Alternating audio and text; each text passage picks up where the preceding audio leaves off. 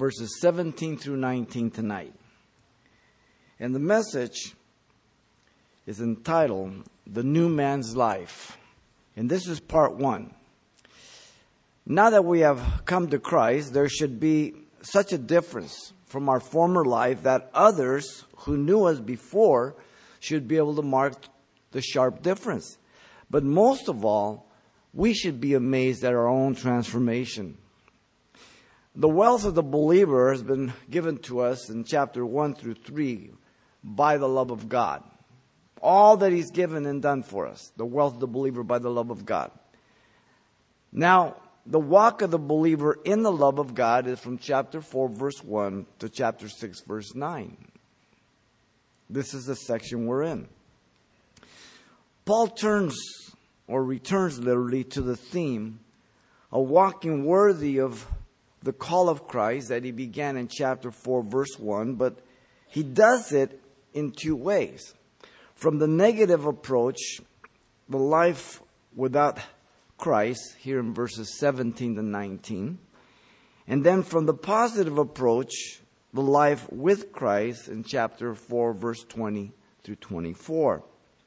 So, what we want to do is look at the admonishment here of Paul to the Christians not to live like the Gentiles, which is characterized by 3 things in verses 17 through 19. Let me read. This I say, therefore, and testify in the Lord, that you should no longer walk as the rest of the Gentiles walk in the futility of their mind, having their understanding darkened, being alienated from the life of God because of the ignorance that is in them, because of the blindness of their hearts, who being past feelings have given themselves over to lewdness, to work all uncleanness with greediness. So Paul's admonition to not live like the Gentiles is characterized by the following. First, the prohibition of living like the heathen, verse 17. Secondly, the condition of the life of heathens in verse 18. And thirdly, the destruction to the life of heathens, verse 19. He begins with the prohibition of living like a heathen. Notice here in verse 17, Paul the Apostle qualifies his proclamation of the prohibition. This I say, therefore, and testify in the Lord. Paul gave the reason for the proclamation he's about to declare. This I say, therefore.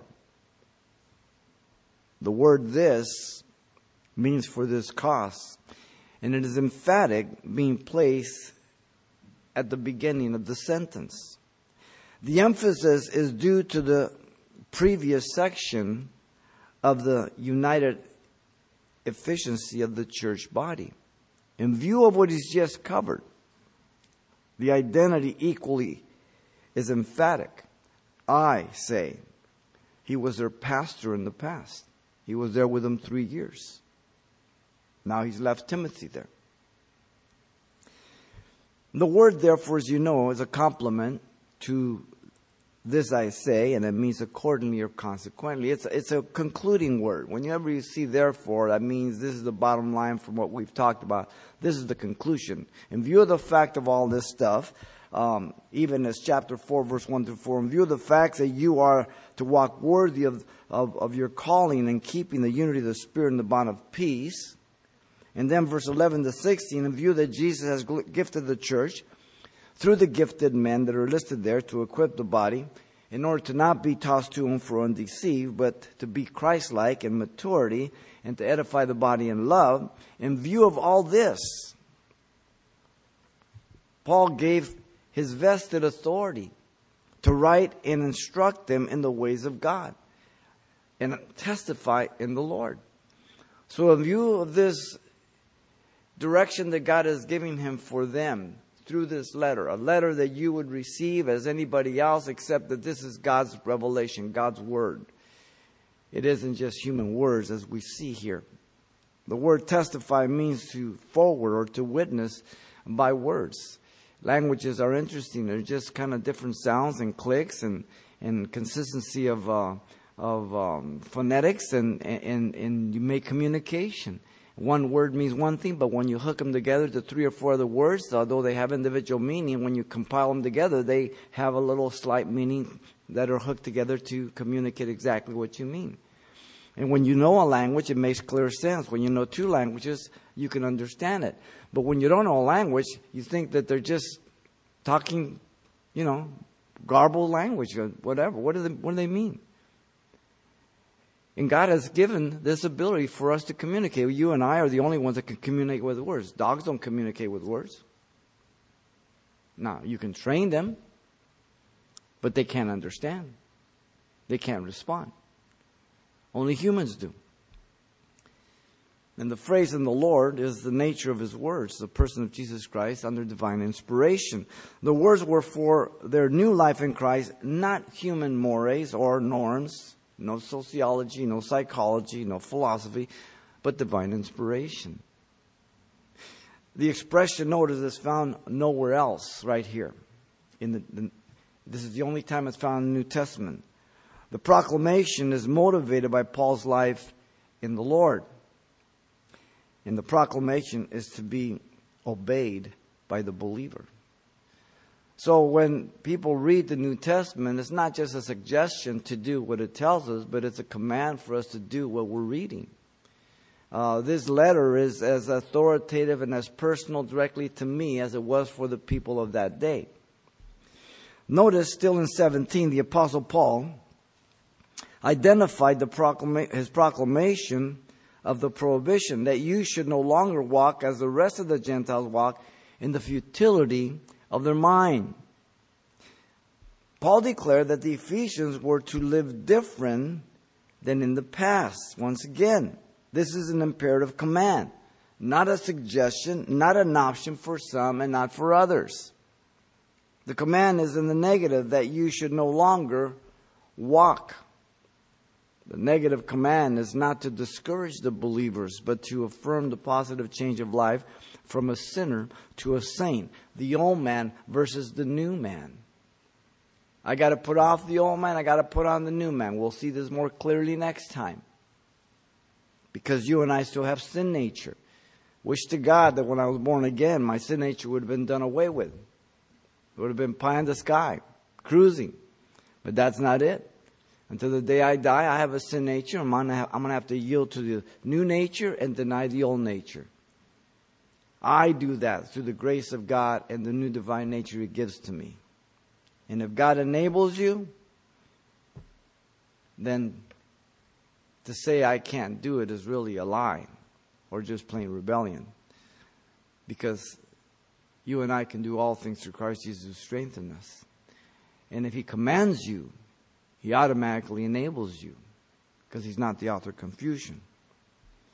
Now, the present tense here indicates 2 things. That the Ephesians had already made the change of lifestyle. Very evident. And that the Ephesians were now to continue in their new lifestyle. Once again, you have known people who have started but didn't continue. You have seen others who went back in the world, and then they've come back. The possibilities are many. But as Christians, we are to start and continue as we fight the good fight of faith. This is synonymous with to walk worthy of our calling of chapter 4, verse 1. Now notice, Paul commanded the Ephesians that they were not to walk any longer as the rest of the Gentiles. Gentile ethnos, we get the ethnic background from this, indicating all who were non-Jews. The world was made up of Jews and Gentiles. That's it. Some proselytes who came into the Jewish faith. Now, the world is made up of Jews, Gentiles, and the church of God that comprises Jew and Gentile, born again. And those are the 3 categories the New Testament puts it. Jew, Gentile, not saved, the church of God. Jew and Gentile that are born again. The expression rest of the Gentiles indicates two things. They used to be Gentiles, lost sinners, and they now were Gentiles, saved saints, new creatures in Christ. All things were passed away. Everything had become new in 2 Corinthians 5:17. You and I have to be reminded often. Just as parents, we have to remind our children of many things over and over and over again. The same for our life in Christ. That's why it's important that you fellowship, that you gather with godly people, that you study the Word of God, that you're involved in ministry, so that you can be there to encourage others and they're there to encourage you. They pray for you, you pray for them, and you're both in the trenches looking for the Lord's coming and occupying while you're waiting. As you know, Gentiles didn't know God. In chapter 2, verse 12, he says, therefore remember that you once Gentiles in the flesh, who are called uncircumcision by what is called a circumcision made in the flesh by hands. That was a derogatory term, the uncircumcision. It was an insult. We read it, we don't get the magnitude of it. That at that time you were without Christ, being aliens from the commonwealth of Israel, and strangers from the covenant of promise, having no hope, without God in the world. Ephesians 2:13. What a bleak description of those who don't know God. Now notice that Paul described the Gentile walk as vain, in the futility of their mind. The word futility indicates low quality of life. It means that which is senseless, literally. The idea is one of being aimless. It doesn't lead to the goal. It's empty. It's just whatever. The same word is used by Paul to describe the three stages of which God gives up sinners. Unclean thoughts, vile affections. The last stage is our word translated debased mind. In Romans 1:28 it says, and even as they did not like to retain God in their knowledge, God gave them up to a debased mind to do the things which are not fitting. The old King James translates it reprobate mind. That's the word. The center of this senselessness, aimlessness, and emptiness of life is the mind. Notice carefully. The word mind, nous, involves the intellect, the emotion, and the will, which comprises our conscience. When you're going to do something that you're not supposed to, your conscience kicks into gear. Your intellect calculates. Your emotions are steered. And then you have to decide, should I or shouldn't I? The word is used when Jesus opened the understanding of the two men on the road to Emmaus in Luke 24:45. A mind that is filled with senseless and aimless goals and purposes that are not in accord with the will and the purposes of God. We all can identify, though we might have been religious, though we might even have been moral, we understand the life apart from Christ in the world. We gravitate to the standards of the world, to the allowances of the world, to the applause of the world, so that we don't stand out, so that we are one of the world.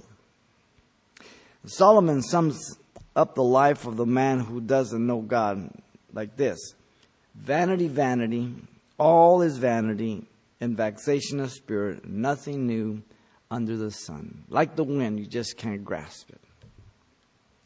It's unattainable. You know, as Christians, our lives are not to be senseless and aimless, but lives that seek the will and the purposes of God. Romans 12:1-2 says, I beseech you by the mercies of God that you present your body a living sacrifice, holy and acceptable unto you, which is your reasonable service. And don't be fashioned to this world system, but be transformed, metamorphosed by the renewing of your mind to prove what is that good, acceptable, and the perfect will of God. The will of God is found in the Word of God. Nowhere else. Always in the Word of God. As Christians, we have no business walking as we used to walk, living in sin, for we are new creatures and possess a divine nature. 2 Peter chapter 1, verse 3-4. God has given to us all things pertaining to life and godliness through the new nature. That means that God, whatever He allows to come into my life, whatever He puts me through, whatever comes into my life by permission, that I can be victorious over it. All things pertaining to godliness, that my response should be that which is pleasing to God, that which is according to Scripture. So I have to make my decisions separate from my emotions, separate from my will. That my will, my intellect, my emotions line up with the will of God, the Word of God. In obedience, calling upon Him, depending upon Him. As Christians, we no longer live as the atheist, the agnostic, the secular humanist, due to the fact that we believe that God is, and we have a personal relationship with Him through Jesus Christ, and love Him more than sin, so we submit to Him in obedience. By His grace, through faith, by the edification of the Word of God. You find me a person that does not study the Word of God and read it daily. I'll show you a person who lives like the heathen, even though they call themselves Christian. It will be the nature of their life, the consistency of their life. Whatever you put in is going to come out. Whatever captivates your mind, whatever you're feeding yourself, that's what's going to mold and shape you. It's just that simple. Colossians 2:8 says, beware lest anyone cheat you through philosophy, philosophy, and empty deceit, according to the traditions of men, according to the basic principle, the ABCs of the world, and not according to Christ. Colossians 2:8. Very simple. So the prohibition was to not live like a heathen. All of us fit that category. Notice secondly in verse 18. The condition of the life of heathens is given. The Apostle Paul declared the Gentiles thought, or their thoughts and their thought of perception was full of darkness. A very picturesque depiction of the Gentiles, having their understanding darkened.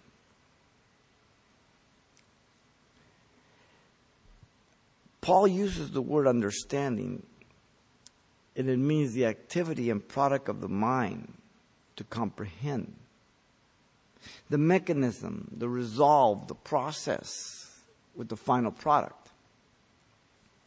Paul has used the word as he prayed for the Ephesians in Ephesians 1:18. Listen, the eyes of your understanding, there it is, your thought process and conclusions, being enlightened, that you may know what is the hope of His calling, what is the riches of the glory of His inheritance in the saints.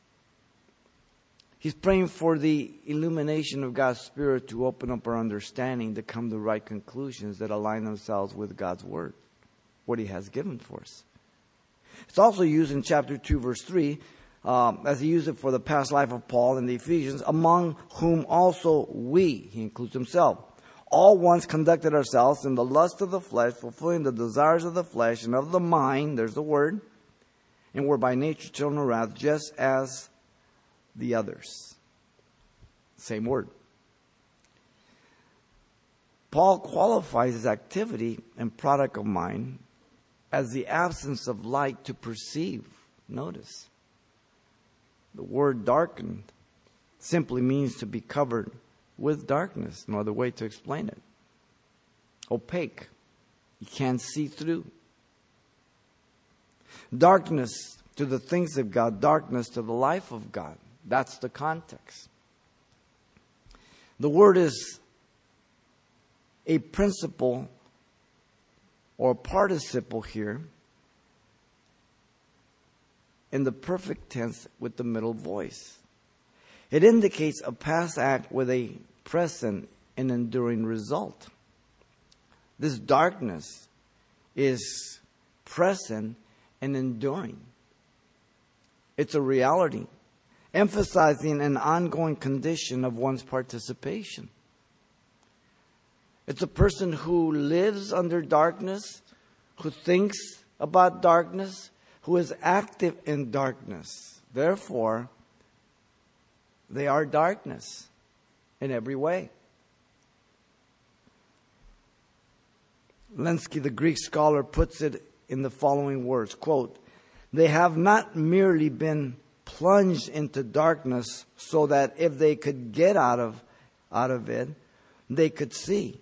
The darkness has filled themselves in their very understanding where there should be light." When you walk into a room and you turn on the light, it fills everything in the room. The darkness escapes. Where does it go? In the closet? Under the bed? But then when you turn the light off, darkness just overtakes everything. You see, light and darkness can't occupy the same room.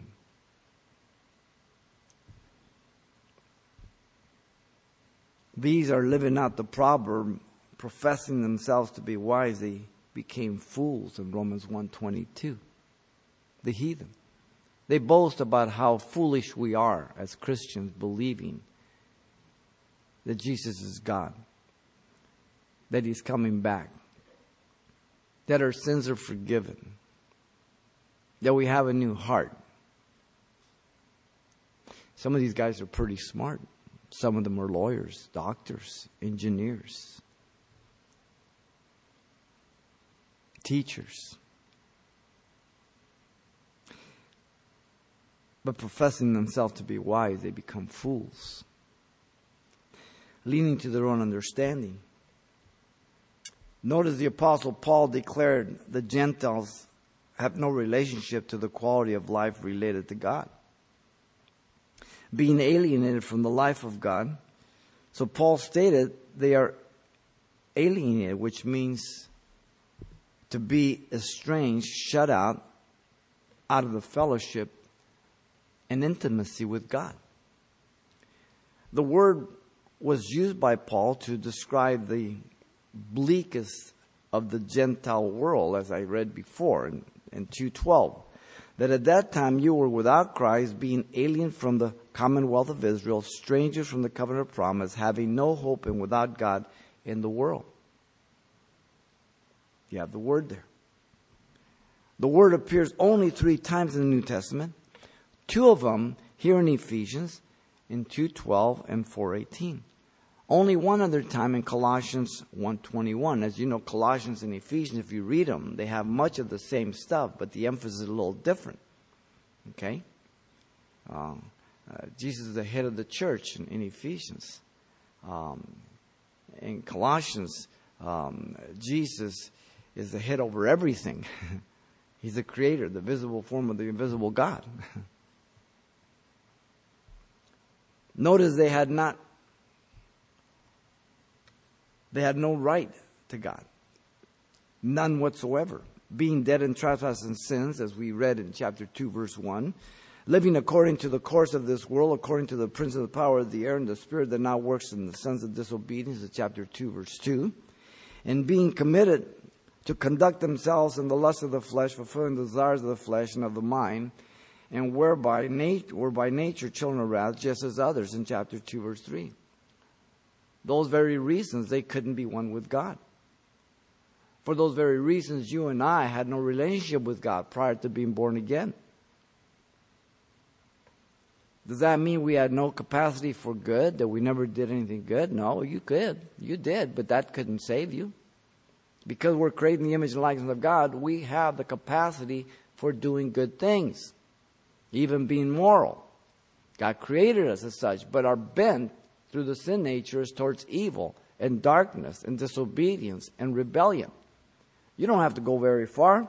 You can start with yourself, but start with a little 6-month baby, a year-old baby. And you tell them not to do something.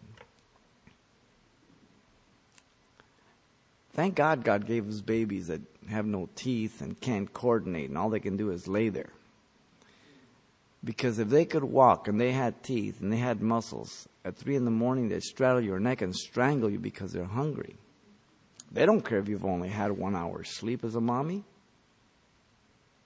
All they know is they're hungry and they want milk, and they have soiled their pants and they want to be changed. And they don't really care if you only got 1 hour's sleep. It doesn't really matter. And if you think that changes when they're 16 or 17, then your kids must not live with you.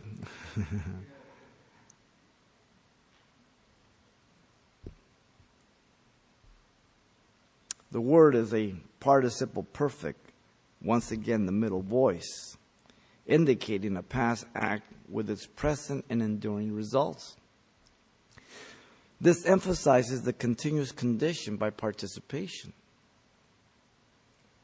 So Paul stated specifically what they were separated from and had nothing to do with the life of God. Zoe is the word for life. It means the state of one who is possessed of vitality or is animate. There's life in you. The life principle of every living thing. We get the word zoology from it. Though the Gentiles had physical life, breathing and moving around, they were void of the life of God that was imparted by God because they weren't saved. They're void of that because they haven't repented. It's called spiritual life, eternal life, and abundant life. The divine nature was not in them, so God could not live through them. Galatians 2:20, Paul says, I am crucified with Christ. Nevertheless, I live. Yet not I, but Christ lives in me. So it's that crucified life as we say no to the old man and yes to the new man, and we draw from God, that we have this incredible privilege of being one with God. Notice the Apostle Paul declared the reason for their darkened mind and alienation from the life of God, the presence of ignorance. Because of the ignorance that is in them. Paul used the word ignorance, which means simply lack of information or knowledge. This ignorance is not the result of the absence of light or information, by the way. This is an original ignorance that is in them by sin nature, as well as it was in you before Christ and in me, and it's still not present side by side with the divine nature. This also is the result of denying the full light of conscience, creation, and the Creator God in Romans chapter 1, verse 19 to 21. Listen carefully. For since the creation of the world, His invisible attributes were clearly seen, being understood by the things that are made, even His eternal power and Godhead, so that they are without excuse. Because although they knew God, they did not glorify Him as God, nor were thankful, but became futile in their thoughts, and their foolish hearts were darkened about God. This ignorance, notice, is a specific ignorance by the presence of the article, the ignorance. It is by choice of disbelieving, denying, and rejecting the light and information God has provided. When they knew God, they didn't want to glorify Him as God. About the fall, sin, and death. You guys believe a real flood, a real creation? 6 days, huh? Yep. You guys believe in that guy, what's his name? Adam? And he kind of just ruined the whole thing? Yep, we do. And you believe he brought death in. You have a better answer for it?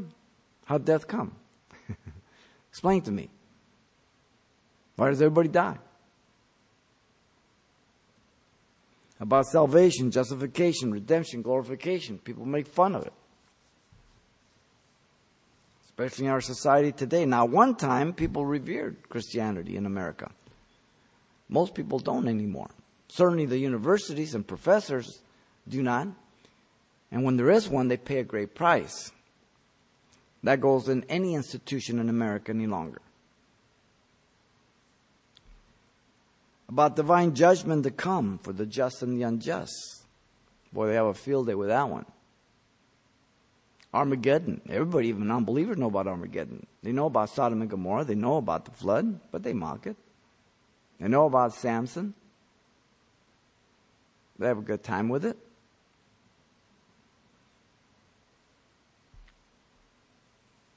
They hated the light they had, so it turned into willful ignorance. That's what he's talking about. Listen to the words of Jesus in John 3:19. And this is the condemnation, that the light has come into the world, and men love darkness rather than light because their deeds were evil. Is Jesus lying? Absolutely not. Notice still in 19, the Apostle Paul declared the ultimate and primary cause for all these things in the presence of what we've looked at. It is simply this: the presence of a hard heart. This is the ultimate primary cause for everything we've read up to this point. The hard heart. Because of the blindness of their heart. Paul wanted the Ephesians to understand clearly that the horrible condition of the Gentiles was due to their own doing, their heart, not God. Everybody always wants to, if there's a God, why did He make me the way I am? He made you in His image. He didn't make you an idiot. That's your doing. And everybody wants to hang God out, right? And justify, if God didn't want me to smoke marijuana, why did He have it grow? Right? Well, God made poison too. You want to take some? You're very selective in your choices. The word heart, cardia, is the organ that pumps blood throughout the circulatory system, as you know, for every living being to maintain life. No one can live without a heart, and no one can live long with an unhealthy heart. The way Paul used the word heart here in our context is in a threefold way, as the personal center of the Gentile, of a person. Their intellect, emotions, and will, as I said earlier. The heart, the center of who you really are, the real person. Paul described the condition of the heart as blindness. Notice that. The word blindness, parosis, you might catch the word there. It means to cover with a callus. Originally, it meant a rock harder than marble. Later, it came to be used medically for chalk stones that formed on the joints in paralyzed people. Osteoporosis, there's the word, is the condition of bones becoming brittle and fragile by the loss of calcium. And because they become brittly hard, they're easy to break. The idea is one of callousness and a hard, petrified heart to the things of God, so one is not able to feel, sense, or perceive. If you ever have worked construction, you get calluses on your hands. You don't feel some things. When I used to compete in gymnastics, my hand was just one big callus. Couldn't feel nothing. By constantly working the bars. This is what happens. It's a callus over the heart. It's a hardness. The things of God can't penetrate. They just bounce off. The word appears only 2 other times in the New Testament. In Mark 3:5, listen. And when he had looked around at them in anger, this is Jesus, being grieved by the hardness of their hearts, he said to the man with the withered hand, stretch out your hand. And he stretched it out, and his hand was restored as whole as the other. The hardness of their heart. They were so angry because he might heal him. The other one's Romans 11:25. For I do not desire, brethren, that you should be ignorant of this mystery, lest you should be wise in your own opinion, that blindness, there it is, in part has happened to Israel until the fullness of the Gentiles come in. They rejected their Messiah. Their heart has become callous and hard to accept the revelation of God that Jesus is their Messiah until the fullness of the Gentile, the full number, the last person that repents, and the Lord removes His church, and God will pour out His Spirit and start dealing with the nation of Israel. You know, just as physical causes lead to physical conditions and consequences, so on the spiritual level. So if we sow to the flesh, we reap to the flesh. If we sow to the Spirit, we reap from the Spirit, and God will not be mocked, Paul says in Galatians 6. And so it doesn't mean just going out and just getting involved in fornication or drugs. It's talking about what captivates your mind. What is the thing that you're always thinking? What are the things that you aren't giving to God? And then if you do that, then you're reaping from that, and you're wondering why you're having such a hard time. What do you look at? What do you listen to? All these things, that's important. You can't play with fire and not get burned, right? The evil in this world is the evidence of how dark the thought process of man that leads to horrific deeds against humanity is due to the hard heart. The evidence is all around us. Listen to Genesis 6:5. If you think that the flood cured the evil heart of man, listen. He says, then the Lord saw that the wickedness of man was great in the earth, and that every intent of the thoughts of his heart was only evil sometimes. No, it says continuously. And God wiped out an entire world, except for 8. But the 8 were sinners. It didn't remedy the problem. Every time you have a child as a parent, you bring in another little rotten sinner into the world. Cute, but a full-blown sinner. The only way for a person to be one with God and to partaker of the life of God is through Jesus Christ. Jesus said this in John 3:36. He who believes in the Son has everlasting life, and he who does not believe in the Son shall not see life, but the wrath of God abides in him. Those are some very heavy words. Either they are true or they are not. They're the words of Jesus, the ultimate authority. People don't like that today.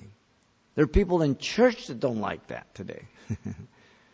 There's pastors that wouldn't touch that with a 10-foot pole today. Willful ignorance about spiritual things. And God only affirms and increases the darkness of man's thinking, causing man to only speculate and philosophize about God. And they think they're so smart and so wise. Man loves to hear himself. They just love to hear themselves. Listen to Isaiah tells of the man who cuts down a tree. And then he takes the wood and he warms himself. And then he cooks some food. And then he takes the remainder of that and he makes a carved image. And he falls down before it and he worships it and he prays to it and says, "Deliver me, for you are my God. They do not know nor understand, for he has shut their eyes so that they cannot see, and their hearts so they cannot understand." Isaiah 44:17 through 18. Now Jesus picks this up and is repeated in the New Testament. It seems to say that God is the one who shuts their eyes, but that's not what it means. It means because their hearts are so hard, they can't see. So God gives them over to their blindness, to their hardness, to continue to be spiritually blind. The God of this world has blinded them, 2 Corinthians 4:4 says. The veil is still over the minds of the Jews as they read Moses in 2 Corinthians 3:14. The natural man receives not the things of the Spirit, 1 Corinthians 2:14 tells us. You see, the condition of the life of heathens is this. It's hard for man to accept that. But unless we agree with God about our condition, we can't even consider salvation at all. And notice, third and last, in verse 19, you have the destruction to the life of heathens. The Apostle Paul declared the state of individuals. They come to destruction. Literally self-destruction as a result of the conditions in verse 18. Paul stated this is the result of continuing in the condition described there in verse 18.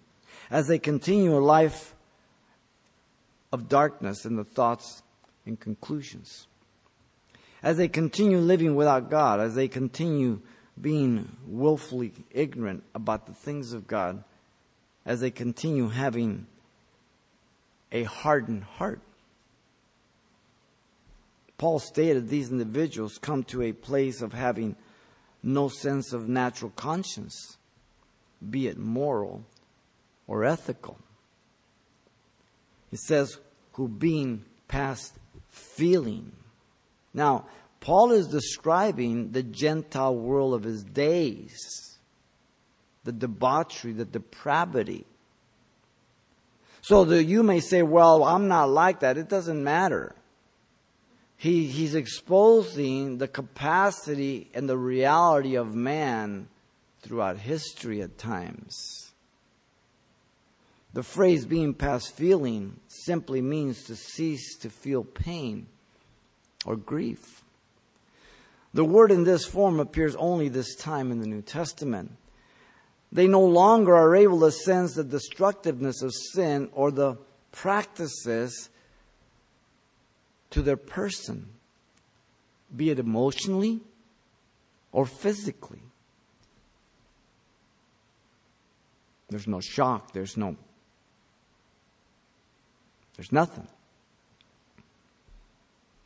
Notice the Apostle Paul declared the state of the degradation such individuals give themselves over to in verse 19 also. Paul described the reckless abandonment, have given themselves over to lewdness. The phrase have given over to lewdness is one Greek word, aselchia, and it means wantonness. A person who acknowledges no restraints. It's a great word. Plato called it impudence. Others called it preparedness for every pleasure. This is the characteristic of a person that does not care how much he shocks public opinion as long as he gratifies and gains his desires. They give themselves over, surrendered to a lifestyle of bondage and destruction, abandoning all restraints by giving themselves license for everything and anything. Wow, does this describe our day? When we turned the year 2000, we entered an amoral century. All black and white became gray. Isaiah said they call good evil, evil good. We're in that day. Relativism, value clarification, situational ethics. And when you do good, you are punished. When you speak righteously, you are condemned. Wow. The King James translates it licentiousness, which means you give yourself license to do anything and everything without restraint, which is utter deception. The word is a participle perfect active, indicating a past fact and act with a continuous present activity. This is their lifestyle. This is where they live.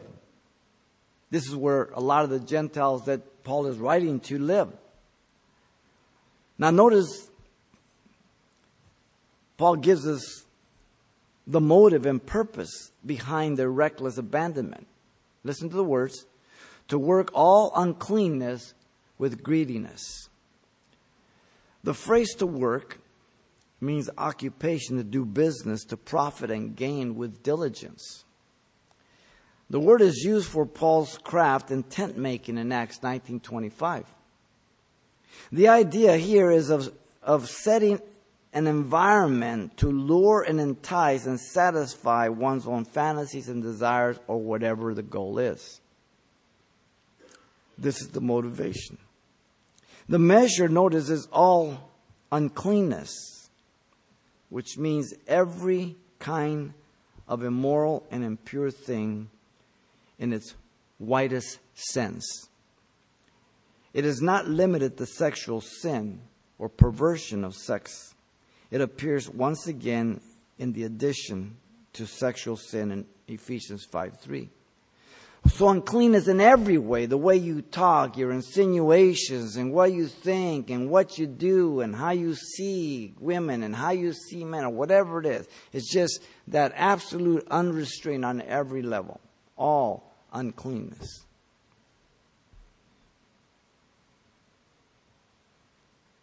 So the measure is all uncleanness, and the means, listen, is with greediness.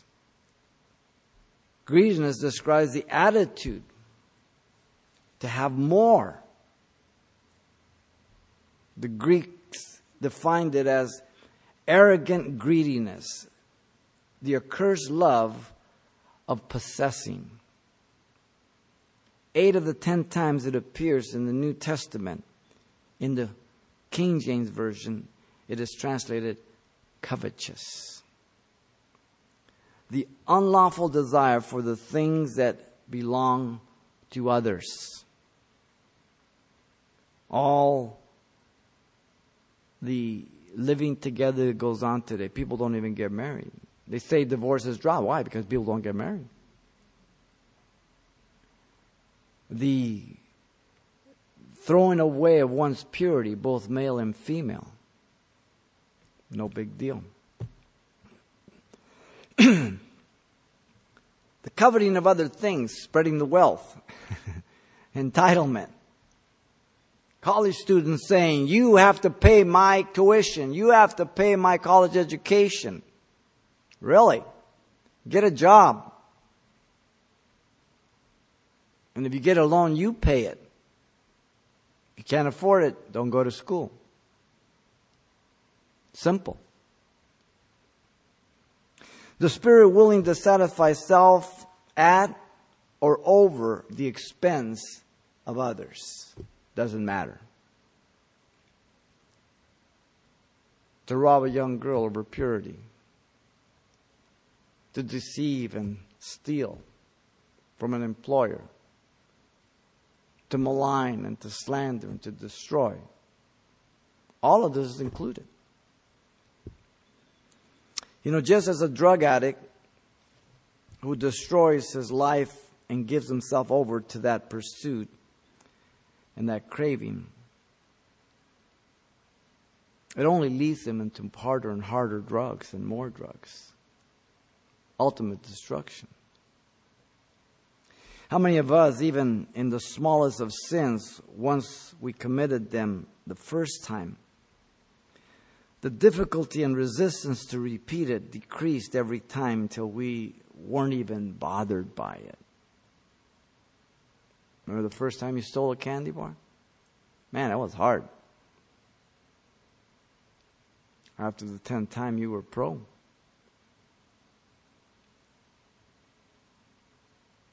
Those who were involved sexually in the world, the giving up of your purity was the hardest thing. It was a difficult decision. But once you did, there was no going back. The hardness of man's heart. It's in every one of us. Listen to 1 Timothy 4:2. Now the Spirit expressly says that in the latter times some will depart from the faith, giving heed to deceiving spirits and doctrines of demons, speaking lies and hypocrisy, having their own conscience seared with a hot iron. Cauterized. 1 Timothy 4:2. Jeremiah 6:15 says, were they ashamed when they had committed abominations? No, they were not at all ashamed, nor did they know how to blush. Therefore they shall fall among those who fall. At the time I punish them, they shall be cast down, says the Lord. Jeremiah 6:15. When's the last time you saw somebody blush? When's the last time you blushed? The deception is in thinking you can handle such a life and are in control, when in reality you're out of control. That's a deception of sin. Let me read Romans. It kind of ties it up. In Romans chapter 1, 22 to 28, it says, professing themselves to be wise, they became fools and changed the glory of the incorruptible God into the image made like corruptible man, of birds and four-footed animals and creeping things. Therefore God also gave them up to uncleanness. That's the first stage, uncleanness. In the lust of their hearts, to dishonor their bodies among themselves, who exchanged the truth of God for the lie, and worshipped and served the creature rather than the Creator, who is blessed forevermore. Amen. For this reason, here comes the second giving up. God gave them up to vile passions. So from unclean thoughts comes vile passions. For even their women exchanged the natural use for what is against nature. Likewise also the men, leaving the natural use of the woman, burning in their lust for one another, men with men, committing what is shameful, and receiving in themselves the penalty of their error which is due. Interesting. Homosexuality, lesbianism. It's becoming illegal to say anything against them now. If we continue, one day I'll go to jail. That's the way it is. It says their penalty is due. It's appropriate. It's fitting. God's judgment on them. And even as they did not like to retain God in their knowledge, God gave them over to the debased mind or reprobate mind. That's the third thing. Unclean thoughts, vile affections, reprobate minds. It says to do those things which are not fitting or appropriate. Wow.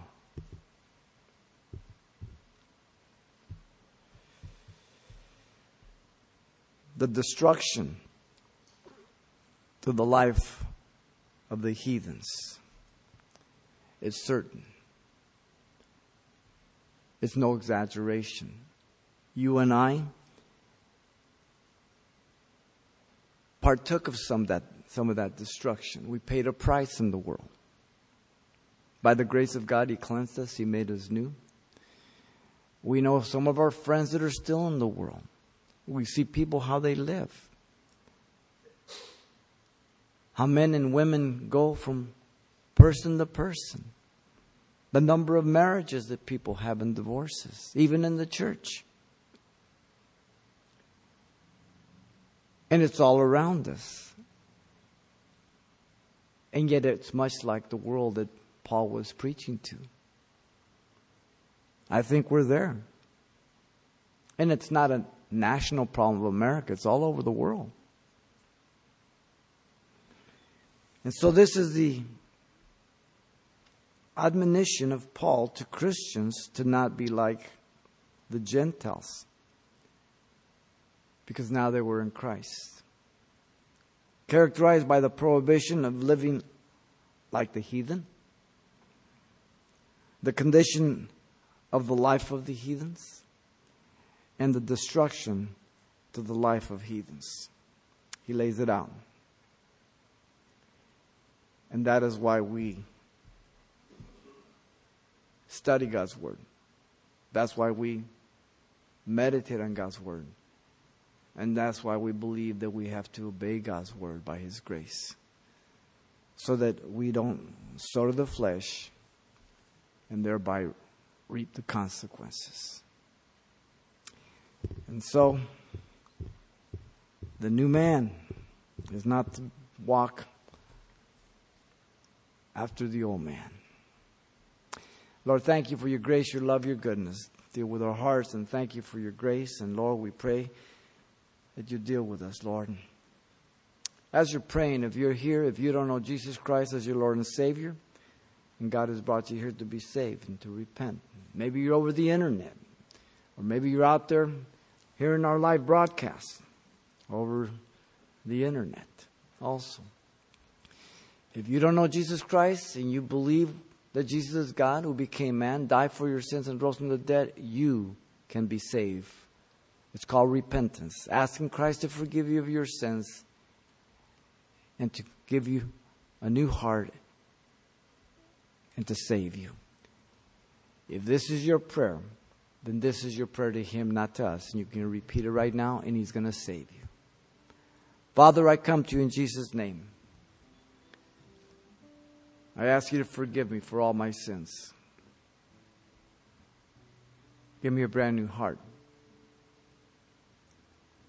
Fill me with your Spirit. I accept you as my Savior and Lord. In Jesus' name I pray. Amen.